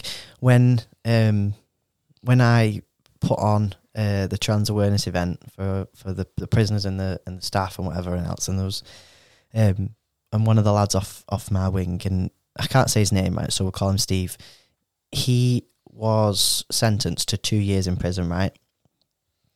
And back in the day, they used to give people what's called an IPP sentence, which is basically an indefinite sentence. Oh, I remember you saying this. You know, like if you're a nuisance or whatever, and they thought you were just going to keep committing crime, they'd just give you an indefinite sentence, right?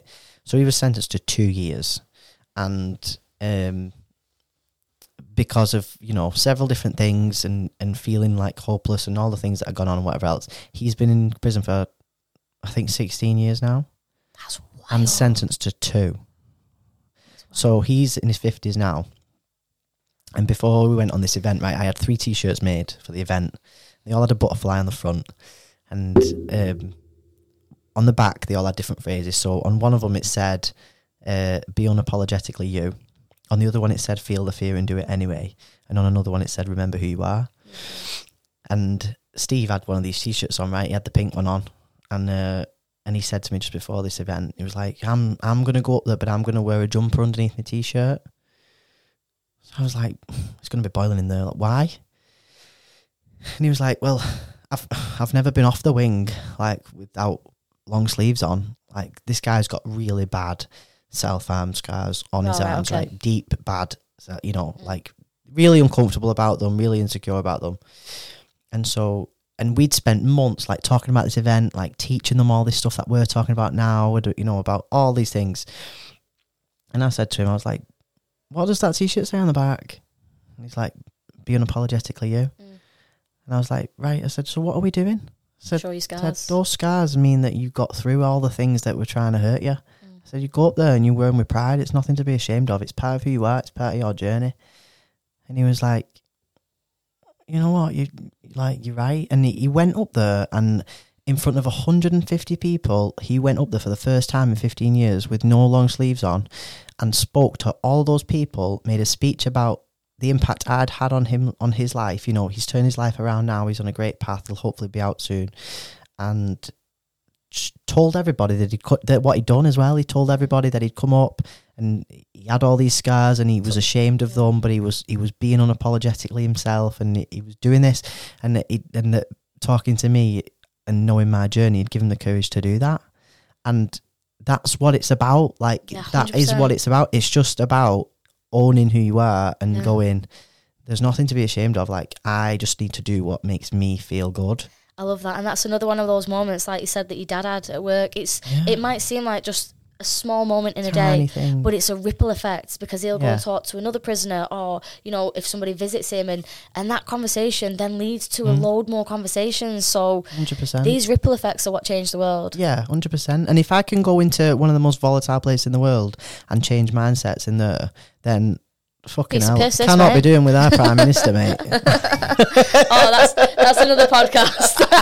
that's we've yeah, fucking twat. That's another conversation. But yeah, no, we should 141. Oh no. Wait, what did we say the cap was? An hour and a half? Yeah. I think we knew. We weren't going to hit that. I mean, to be fair, for the first one, that's not bad. I think that's good. That's for the first bad. One. I think that's the good for the first one. I feel like there's a million things to hit, but I feel like the main point of this, I mean, was to get to know Jax and the journey that's got you to Jax. Everything from this point now, absolutely future focus. What's the next step forward? I'm very about that. Like, what's the next step forward? But I'm also about just like understanding and learning 100%. And I'm not scared of talking about Jess. Yeah, I love that. So many things that has happened over the years, I will always refer to or like go back to whatever else. So don't ever think that we can't talk about anything. But I'm going to make you talk next time. That's no problem. And then after they've got to know you, we can just chat those shit. Intro Jax, intro Luz. Okay, now we can talk about. Yeah, now we can talk about life. Thank you everyone for listening to the first episode of Live Your Truth. Please enjoy wherever you get your podcasts. And what else do we need? Like, subscribe, share, and help us share this amazing, positive, productive message, because it will save lives. Tell us what you want to talk about. Yeah, and hopefully people fall in love with our soothing voices. Oh yeah, it could be like it could be those radio people like, okay, and now on Smooth FM. Cue the laughing button. Oh wait, which one is every it? Time every time that's the one. Oh wait, I don't stop it. Oh. Ready? Every time you tell a joke. Oh, there we go, that's the one. Notice how I went for the crowd. Oh no, we're not meant to tell the audience that, because then they'll know it's fake. Oh yeah. Notice how I went for the crowd one straight away though, the cheering. I was like, oh, accidental. Right, okay, the dogs are crying for the tea. Yes, so amazing. It has been lovely, and I am really glad we're doing it after saying it for so long. And this is not another one of those moments. Feel the fear and do it anyway. Like, we don't have a clue where this is going to go, but it's just authentic about having the chats. It feeling authentic. It coming from an authentic place. Like, we're not doing this for any other reason other than, you know, we've both been through some mad shit, and it's nice to just talk about it. And every time I talk to you, I don't ever feel drained. I feel inspired. Oh, so that is the difference as well. This definitely is for the next one. We'll delve into this a little bit more. But so we've said that about learning how to talk about something like to the depth that we are, but with forward progressive action in front of it. So we will say like, this is what's going on, this is how I know I'm holding myself up, but what's the plan? And then next time we see each other, it's like, oh well, since then this happened. Yeah. Do you know what I mean? So so it's amazing how we can talk about these really, really deep things, but we don't feel drained. But it's because talking about it is just the diagnostic part that we were talking about at the beginning. We were talking about a minute ago, saying diagnose the problem, and then the rest of the conversation is, but here's how we get through it. And that's hopefully 100%. What this podcast will be.